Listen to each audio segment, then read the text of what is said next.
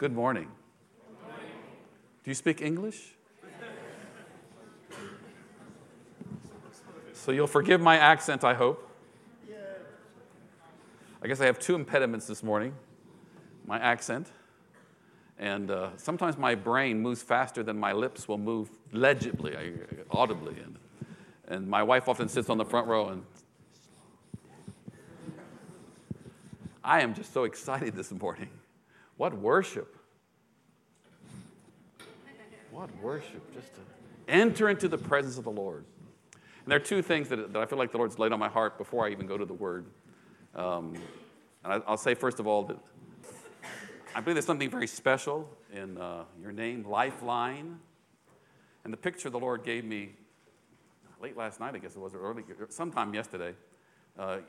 You know when ships go out to rescue, if they find someone floundering in the water, they'll shoot a line out with one of those buoy kind of thing, round kind of deals, lifesaver kind of things. And rather than try to dive in after the person, where you could obviously flounder yourself, you shoot that line, and that's the picture the Lord gave me for Lifeline. And I just want to encourage you that I believe there's something very prophetic in the name the Lord's given you. You're a lifeline to the lost, to the perishing. You're a lifeline to the community. You're a lifeline to the nations. I just want to encourage you, be a lifeline. There's something very powerful in that name, and let the Lord just minister His power through it. Amen. And the second thing is that I just have this sense, and I guess I'll give this to the leadership, Pastor John, the rest, to just evaluate. I believe there's a sense in my spirit that you're in already. In fact, we're moving through a period of transition. And the picture I saw was like a circular kind of a deal with different scenes on it. And it was like the thing was turning in this circle, and a new scene was appearing. And the sense of the Lord's word for me was that the face may be changing, but the foundations are not. The face may be changing. What Lifeline looks like may be changing. But don't be alarmed, because the foundations are very solid, very strong, and they will not change. I just want to encourage you not to be nervous that particularly in this particular season, I guess it's an ongoing thing probably, but particularly in this season, that is the face of what you look like.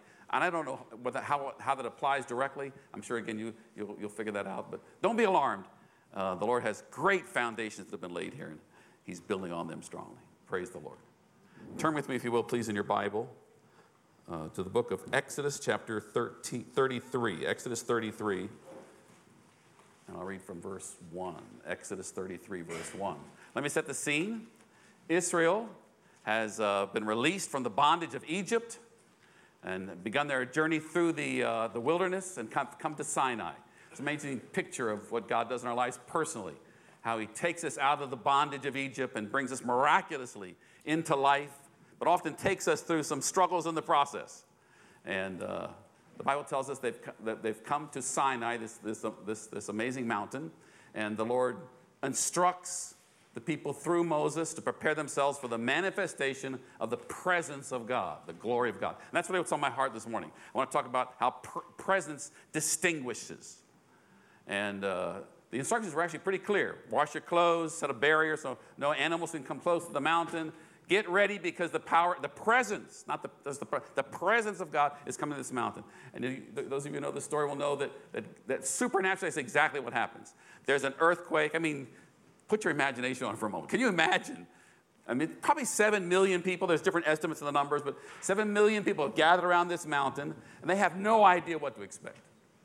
I mean, they've been slaves for generations. They've not even had a building, a hall like this to meet in.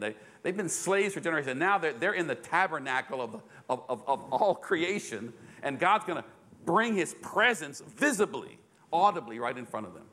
The mountain begins to shake. There's fire. There's thunder. There's lightning. Smoke appears on the top of the mountain. And we talk about the presence of God in a number of different ways, don't we? The literal presence of God comes to that mountain. And And the response of the people is I would say, a disappointment. Because the Bible tells us basically what they said to Moses was, Moses, this is just too much for us. It's too awesome. You go find out what God wants. Come back and tell us. We'll do everything God says to do, but please don't let this happen again. And this couple of verses in chapter 33 are basically the response. Chapter 33 of Exodus, verse 1. Then the Lord said to Moses, leave this place, you and the people you brought out of Egypt, and go up to the land I promised, on the oath of Abraham, Isaac, and Jacob, saying, I will give this to your descendants. And I will send an angel before you and drive out the Canaanites, the Amorites, the Hittites, the Perizzites, the Hivites, and the Jebusites. When in doubt, they're all ites. That's pretty good so far, isn't it? Did you catch that little thing there in the beginning, though? Leave this place, and you and your people that you brought out of Egypt. The land I promised, I'm going to send an angel before you. Verse 3. Go to the land filled with milk and honey, but I will not go with you, because you're a stiff-necked people, and I will destroy you on the way. You know, I'm trying to imagine again. My mind is, wow. I mean, what was, it must have gotten really quiet. In other words, God's saying, I'll bless you. I'll give you the land I promised. I'll even send an angel before you. But I'm not going with you. And of course, Moses, you can imagine, is alarmed, and he immediately leaves and goes to the tent of meeting. There's this tent that's been set up outside the main area of the encampment, a place where he meets with God, and apparently on a regular basis. And there's even this manifestation of presence on the tent. When he goes in, everyone kind of turns that way and watches, and he intercedes. And I'll just jump down to verse 33. Perhaps take time this afternoon to read the entire passage. It's amazing. Exodus 33:13. And Moses prays this way, Lord, if you are pleased with me, teach me your ways, so that I may know you and continue to find favor with you. Remember, this nation is your people. He's reminding the Lord. Remember we read earlier in verse 1, the Lord said, these people you brought out of. Almost saying, I don't want to have anything to do with them anymore. This is your problem, Moses. And Moses says, oh, no. These are your people. Remember, this nation is your people. The Lord replied, my presence will go with you, and I will give you rest. And then Moses said to him, if your presence does not go with us, do not send us up from here. How will anyone know that you are pleased with me and with your people unless you go with us? What will distinguish me and your people from all the other people on the face of the earth? So my big idea is pretty simple. God's presence is found in his ways. God's presence reveals his glory, and that glory transforms whatever it touches. And I want to develop that by looking at these couple of verses. Back to verse 33 for a moment. I guess the question is, and I suspect it's one of those questions we should ask ourselves regularly, all the time. What will distinguish me? What makes me? What is my reputation? What do people say about Lifeline? About you as members of the congregation, as believers, as disciples of Jesus? But maybe it's a decision, one of those kind of questions that needs to be asked at particular times as well, all the time. But I suspect there are particular times we need to re-ask the question, look at it more closely, and maybe if indeed there is some sort of a transition taking place here in the Lord's economy for you, this is a good time to ask the question, what makes Lifeline special? I mean, it's quite amazing. I get the privilege of traveling all over the world and visiting, being a part of congregations in many different cultures. And I will say I've never seen two congregations that are even remotely similar. It's quite an amazing thing. Each has its own very real character and nature, spiritual DNA, if you will. And I guess I want to ask you. I wish I had time to sit with maybe 4 or 5 of you at a time, just in your living room or somewhere, and just ask, what drew you? Why is it that you're here this morning? Why are you part of Lifeline? What is it that draws you? And I suppose I would get a lot of different kinds of very personal answers, I suspect, as to how this congregation, these folks have met very real personal needs in their life. And then I want to ask the question in a more corporate sense. What is it that will distinguish Lifeline Church from all the other peoples on the earth? And I hope that Moses will inspire you. Moses says, Lord, let your presence distinguish us. And in verse 13 in particular, he says, if you are pleased with me, teach me your ways, that I may continue to find favor with you. And I must say, I've read this passage over and over for many, many years. It's been an inspiration to me. And it was only about a year and a half ago that as I read the passage again, studying it for a particular purpose, that I discovered this verse. Isn't it the amazing thing about the Word of God? We read it over and over, read the same things, and every time we read it, there's something new and fresh to draw out of it. And that's exactly, I saw that word, teach me your ways. And I needed to understand better what Moses was praying. Why did Moses pray when he's asking for the presence of God to go with them? Please don't leave us here in the wilderness to go on our own. Sending an angel is wonderful. The promise is wonderful, but we want you to go with us. Teach me your ways. And I discovered this word ways in the Hebrew. It's, as you might guess, Hebrew is often actually a much richer language than our language. And many times there's diversity of meaning. And this word actually has two different meanings, if you will, to it. The first one, it really is like a path. Show me your path. The second one is really a little more profound. It's more like, show me the way you do things. What are your manners? What are your habits? They tell me that as couples who have lived together, been married for many years, get older, and the 10 years becomes 20, and 20 becomes 30 and 40, they actually begin to sound a bit alike. Does that happen in the UK?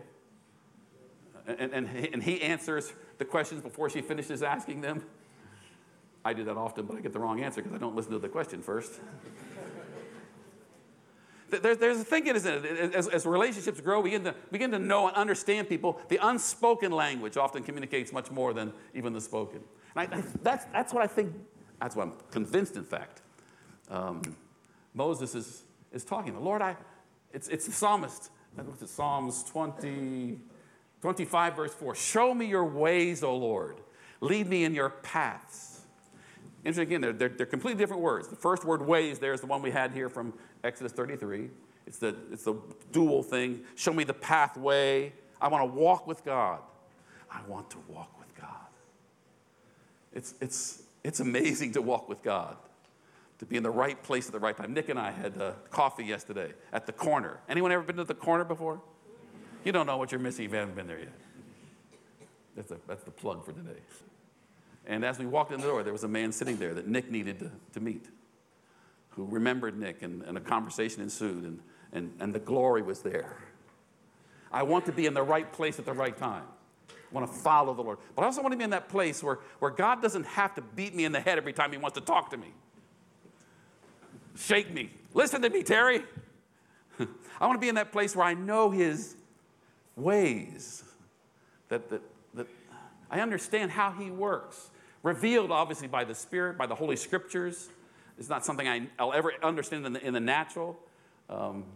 Jesus said, I am the way, the truth, and the life. John 14, verse 6. So really what Moses is praying for is, Father, heaven, Almighty God, show me Jesus. He doesn't understand that at this point. But that's really what he's praying. He's praying, Lord, show me Jesus, because Jesus shows us God. When I walk with Jesus, when I recognize that it's Christ in me who is the hope of glory. Interesting how we do this, isn't it? We pray, we close our eyes as though that makes a difference. I guess it does sometimes. There's less distraction when I close my eyes. And then we look up as though God was up there somewhere. Of course, the Chinese are looking up as well, which means they're looking the opposite direction. And somehow God figures that all out, doesn't he? Because God somehow is much bigger than just up there and down there. And all of that, I'm crucified with Christ. Nevertheless I live, yet not I, but Christ lives in me. Galatians 2, verse 20. Well, we could dig into that one for hours, couldn't we? what's Moses talking about? Lord, show me your ways. And my simple point is this: when you find the ways of God, as you find the ways of God, this is the amazing thing about, I love culture. I've had the privilege of studying culture at several levels over the years academically, and this the demonstration of the creativity of God that's given to us in all the different cultures around the world. And I learned very early, living in Zimbabwe a number of years ago, that I would never be effective in ministry if I didn't understand something about the culture, and I'd have to learn some of the language before I could even understand the culture, because their language communicates culture. Does all that make sense? It's an ongoing process, is my point, that I'll never finish. And it's kind of that way with God. Lord, show me your ways. It's this ongoing revelation process. God, I want to know you and know that you're in me and that I walk with you and you with me. And in the process, something changes. Your glory is demonstrated. That's my second thought. As Moses prays, He's impacted by the power of God, the presence of God, bringing His glory with Him. It's interesting again how we grow through these things. I mean, I came into the things of the Holy Spirit when I was a teenager. I was raised in a denominational church, actually, and I believed in God all my life. And the first time I walked into this kind of church, I must confess it scared me. Because as a teenager, I knew everything. And I certainly knew everything about God. And I'd never felt anything like I felt when I walked in that building that day. So I knew it couldn't be God. You follow the teenage logic there, I'm sure. And so I assumed it must be something evil, to be quite honest with you. I thought it must be some kind of voodoo or witchcraft, because I felt something when I walked into that, when they began singing and singing. They kept singing between the songs, kind of like you did here this morning. I felt something, and of course I know now that was the presence of God. And it's even hard to describe it. The glory of God was present in that place at that moment. And in fact, when I went back home that morning, I asked my parents. They were visiting a couple different churches because our home church had gone through a pastoral change, and the new pastor didn't believe in anything. He believed in everything. And they recognized that we needed to do something about that. But I appealed to my parents. I said, Mom, Dad, can I just walk? Because that church was only about a mile from my house. Can I just walk to church? You can go back to that place if you want. And yet within weeks I think I'll go with you again. Because there's something about the presence of God that brings His glory. And His glory is attractive somehow, is it not? It draws us. It radiates. It's again hard to describe, isn't it? I think the literal word for literal interpretation for glory is it's the weight. So we talk about the glory of God. We talk about the weight of His presence. When we're entering into that spiritual place of praise and worship, even sitting in the car or walking down wherever we are, walking down the street, when we sense He's always with us, obviously. But when we sense His presence, we become aware of His presence, like another sense goes off, doesn't it? Something beyond the eyes and the ears and the natural senses, that we feel the weight of His presence. And that presence is powerful. Some years ago, I had the blessing of traveling with our team to Bulgaria for several different mission trips, and working with several churches there in Stara Zagora, Plovdiv, and Sofia, primarily the first two. And several conferences, just amazing outpouring of the Holy Spirit. And I guess it must have been our second or third trip we were asked to come and do a conference at this church in Plovdiv. And kind of our habit over the years is we like to arrive to the place early, maybe 2 or 3 days early, and then spend those couple of days meeting the leadership, but then just spend the time praying and ministering to one another, ministering to the Lord. And I guess the second day we were there, we were doing exactly that. We'd gone to the church building, to the hall, and we're just in a time of prayer. And we learned later that as we were praying, the lady who cleans the church came to do what she does. And she came to the door, and I don't know if you can picture this, but she comes to the door, and she puts her hand on the doorknob to open the door. And as she does, the doorknob is so hot, physically hot, that she drops her buckets, sensing the presence of God. Somehow supernaturally heated that doorknob, drops her buckets, goes back into the neighborhood telling everyone the power of God is coming to our church. You need to come tonight. We had no idea why, but that night when we got there, the place was packed. Little balcony was packed as well, and this sense of expectation. I'm kind of glad we didn't know why. It's kind of neat, really, really. And in fact, that night, I was asked to preach that first night, and as we were worshiping, I felt like the Lord had challenged me to preach from the Gospels, where the story of Zacchaeus hiding in the tree. And as we were worshiping, I felt kind of led to turn. I often will look at the congregation, see if the Lord shows me anything prophetically. And as I was, I saw a man sitting up in the balcony, and he was quite tall, so I thought maybe that's why I kind of, but I really felt like the Lord said, during your preaching, call him down. Oh, Lord. Are you sure? Like God needs to be reminded to be sure. Long story short, I did exactly that as I was preaching. And when I got to that point where Jesus says, Zacchaeus, come down, I pointed up to him. I said, Zacchaeus, come down. And I pointed right at him, and he looked. And in fact, several others around him said, no, not you. There was this moment of expectation, I guess you'd call it. And sure enough, he stood up, and he made his way down. I thought maybe he was leaving the building because he had to go out down a hallway to come. This crazy guy from America calling me out. He came right down to the front, stood over on this side. In fact, I asked one of the other team members to pray for him while I continued to minister the word that was on my heart. And as John laid hands on him, not this John. There are many great Johns in the world. That's what I'm discovering. As John laid hands on him, he began to tremble, almost like a leaf in the wind. He stood there and shook for about 35 minutes. And I finished preaching the word. By the time I finished praying for other people, I never even got to meet him that night. I learned later he was the former youth pastor who had gotten away from the things of God, had not been in church for several months, maybe a year or two. That was his first time back. Oh. And the Lord was calling him, come down. And from that day forward, he served the Lord. Became an active part of the church, resumed his ministry. I'm just saying that when God's presence is among us, he manifests his glory. He reveals his glory, and his glory transforms. It changes things. That's really, I guess, my third point. The glory of God changes things.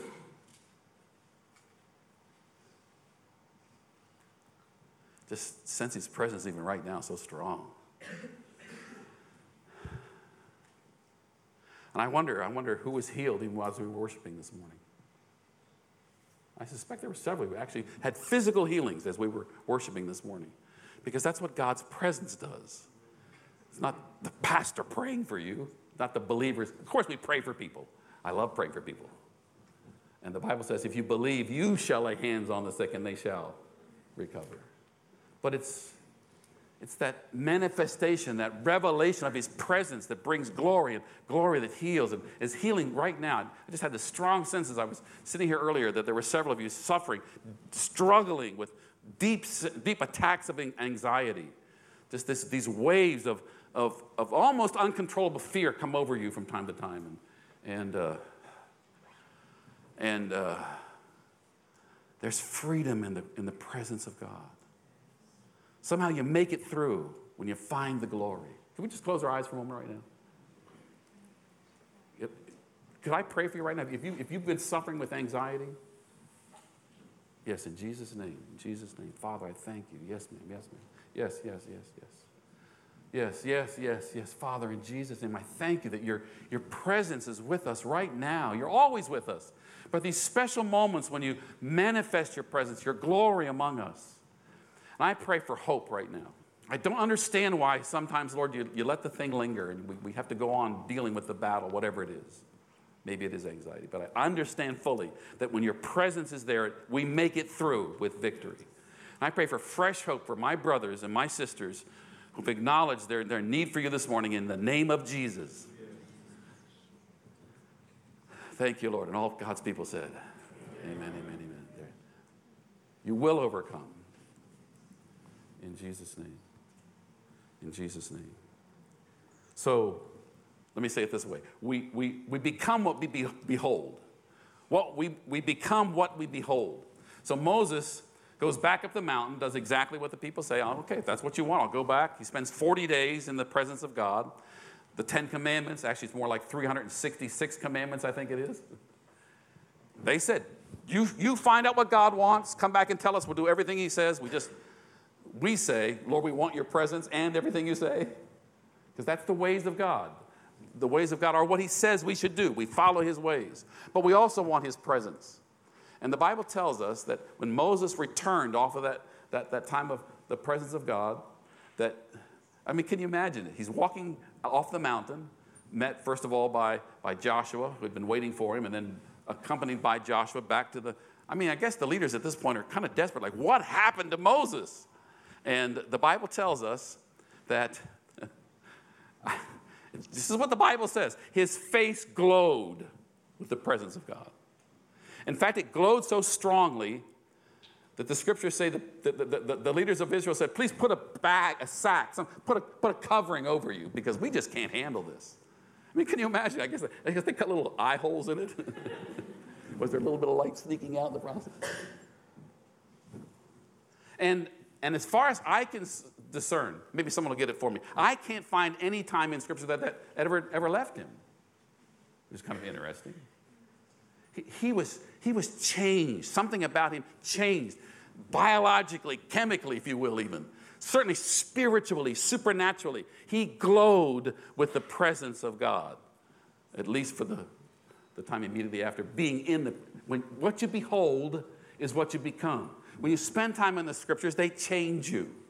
When you spend time in meditation, it changes you. When you spend time in worship, it changes you. Something happens when you spend time in the presence of God. There's, and I don't know that it's molecular or physical, but certainly something spiritual changes about you, and you're changed. And well, this is where it really gets good. Here's what 2 Corinthians chapter 3, verse 18 says. And it's actually referring directly to this passage. It's kind of the New Testament equivalent, or follow-up, if you will. It's like the Lord saying, well, you got that in Exodus 33, right? 34. Now let me show you the update. The update is, but we all, verse 18 of 2 Corinthians chapter 3, but we all with unveiled face, beholding as in a mirror the glory of the Lord, are being transformed into the same image from glory to glory, as from the Lord, the Spirit. He changes us. He makes us into new people, new creations in the process. And people will notice the difference. I'm not just talking about your testimony. I love these. One of these testimonies is amazing this morning. It makes it tangible somehow. Yes, faith does work. I'm going to make it through in Jesus' name. But beyond that, he changes something about you in the process, not just what happens to you, but you in the process. And Paul says later in 2 Corinthians 4, we have this treasure in jars of clay, that the greatness of the power of God is not of us, but of himself. As you move about, as you walk about in life, you're carrying the presence of God. You're hosting the presence of God. That's what really separates us from the Old Testament, isn't it? Israel said, please God, we don't want this anymore. We're saying, please God, we want more of this. We want your presence. And let me say it this way. The man you go to work with, that sits across the cubicle from you, or the one that sits on the bus next to you, or most people will find Jesus looking a lot like you. Most people out there who are looking for God will find that Jesus sounds a lot like you do, and feels a lot like you do when they touch you. Because he's in you.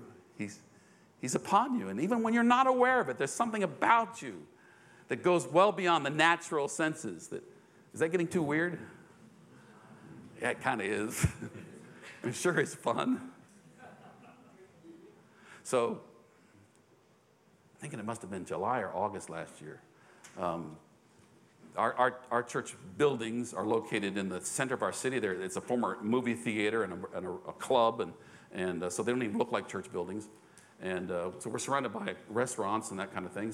So after one of our Sunday morning meetings, my wife and I invited a new couple to go to lunch with us. So we walked around the corner and went to a restaurant. We walked in, sat down, and a young lady brings water to us, the hostess, on a tray. And as she sets the tray down, a glass of water spills all over my friend. And he's no big deal. It's just water. She's she's terrified. Like, I've ruined my job. No, it's okay, honey. It's just fine. No big deal. It's just water. So she cleans everything up. They bring a mop and all that. And then we proceed. Another lady comes to serve us, the waitress, server, and orders our meal. But all through the next 45 or 50 minutes or so, I just found myself drawn. I would see this young lady walking back and forth, taking other people to their chairs. And I had this father kind of thing, I guess it was. Like I don't have any daughters. I have 2 sons. So I don't know exactly what it's like to have. I have a granddaughter, but even that's not the same, I guess. I just felt this love for her. This I don't know how to say it other than that. An American is speechless. Can you imagine? And as we were kind of finishing our meal, she walked by, and I called her. I said, please, can we talk to you for a minute? She said, sure. She walked over, and she stood where there are 4 of us, two, and she's standing at the table. And I just said to her, I said, I just wonder, is there anything we can pray for? And she looked at me kind of, well, yeah, but kind of politely, I'll say, yes. And I said, well, what can we pray for? And as I said that, the Lord told me what we should pray for. And I said, what can we pray for? And she said, well, could you pray for my parents? I said, that's not the real thing. She's just trying to get rid of us. And now I've got to make that decision again. Did I hear from the Lord? Am I crazy? Will she think I'm crazy? Will she be offended? I've kind of learned when I'm in those moments just to ask myself, what's the worst thing that could happen if I take the next step forward? And probably the worst thing that could happen is she gets another glass of water. And it was August. That's no big deal. I could live through that. So I looked at her. I said, I would love to pray for your parents, but I think that we're supposed to pray for you to go back to school. And her eyes got big. She stepped back. I thought she was angry. How did you know? And from my heart, I wasn't prepared. Because God loves you. And he talks to me about you. Really? Can we pray? Of course. And she actually knelt down right at the table. Wow. Sometimes when I say, can I pray for you, it means I'll pray for you later. It was like this holy moment. Like this curtain had been drawn. The presence of God brings his glory, and his glory, it changes the atmosphere. You're a host for God. We prayed for her. She stood back up and she said, can I hug you? And I got really nervous. But my wife is a very good hugger. She was. And I'm noting it was August last year because we've been back there several times. We see her on the street from time to time. She calls us by name. She runs to my wife. She hugs my wife. It's so good to see you. There's a relationship that's developed. Our circle of influence has now moved to a circle of trust. And little by little, there's a circle of ministry where we're actually able to impart something to her in the process because we're such wonderful people and so led by the Holy Spirit.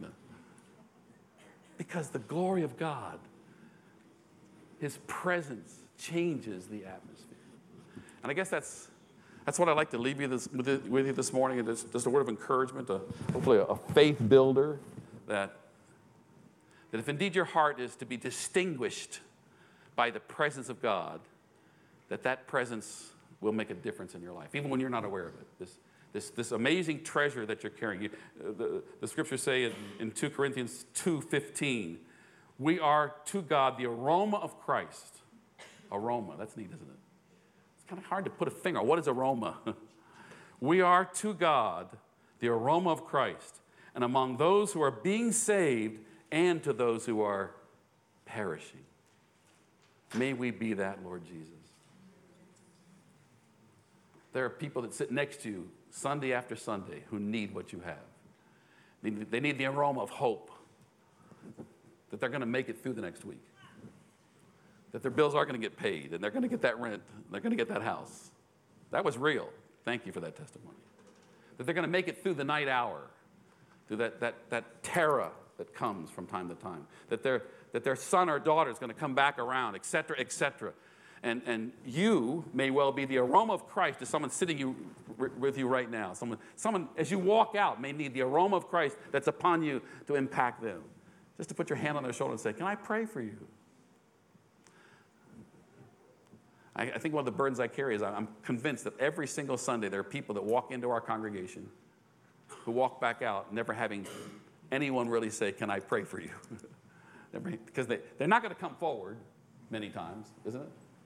But then beyond that, we're the aroma of Christ to the perishing, to those around us who have, in many cases, probably already made up their mind that God doesn't even exist. There is no God. But somehow when they touch that spiritual, that supernatural part of the Holy Spirit who rests and resides upon you, the argument disappears in Jesus' name. So I'm going to give the meeting back to John to close this morning, but I like to say in the process, I'd love to pray for you. I love watching what God does when we pray together. It's kind of fun. Kind of scary, but kind of fun. And I guess my question would be, I don't think I've shared anything particularly new this morning, but make it personal. What is the blockage?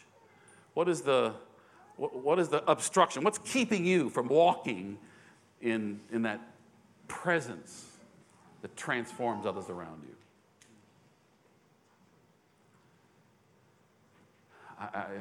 St. John of the Cross talks about the dark night of the soul. There are these windows of time we go through in our spiritual walk where it just seems like God's presence has left us. Where are you, God? Not directly attached necessarily to something we've been praying for and there was no answer. I mean, those kind of things could be part of it. They're just, I think all of us sometimes go through a period where we've somehow lost contact. We know he's there, but we don't know. And does that make sense at all to anyone? And I would love to pray for you, agree with you. I've learned a long time ago that when I'm struggling with my faith, I need to be around others who aren't struggling in faith. I want something they have to rub off on me in the process. I don't want to go complain. It's easy to find someone to complain to. Have you a little pity party? Oh, woe is me. No, I want to find someone whose faith is strong at that moment. And I wonder as well if there aren't some, and I'll just say it the way I heard it, we're struggling with bitterness. By the way, there's no English, as far as I can discern, there's no American English word called unforgiveness. I'll have to check, is it Oxford Dictionary? What dictionary should I look at? I kind of stumbled on this a couple of years ago. I was preparing a teaching, and when I wrote unforgiveness with my word processor, it had that red squiggly line underneath of it. So I separated the just to make sure I spelled forgiveness correctly. That was correct. When I put the back on there, this dictionary's wrong. I went to Google, and you know what? The biblical word is, the word unforgiveness is never used in the scripture. It's the word bitterness. Ooh. I kind of like unforgiveness better. Sounds a little softer somehow, doesn't it? Bitterness kind of gets to the root of things, isn't it? And the reality is, when we hold things in our heart against others, it does limit the presence of God working and moving and flowing through us. And the good news is, I had this amazing experience a couple of months ago with a new brother in the congregation. We met with him. He'd been struggling. He actually had left during the middle of the preaching, which I'm glad no one did this morning. Thank you very much. Came back later, and when I talked with him, he talked about how he'd been molested as a young child, and now the man who had done it had moved in next door, and he just hated this man, wanted to attack him, and we talked about forgiveness. And he said, but he hasn't asked me for forgiveness. And I said, the good news is you can forgive him even if he doesn't ask you. Really? His life has been completely changed, set free. That's probably close to a year ago now. Yeah, March, it would be a year ago. Forgiveness changes you, even if it doesn't affect the other person. And I wonder, what is it that's keeping you from resting in, from walking in, from basking in that wonderful presence of God. In Jesus' name. God bless you. Thank you, John.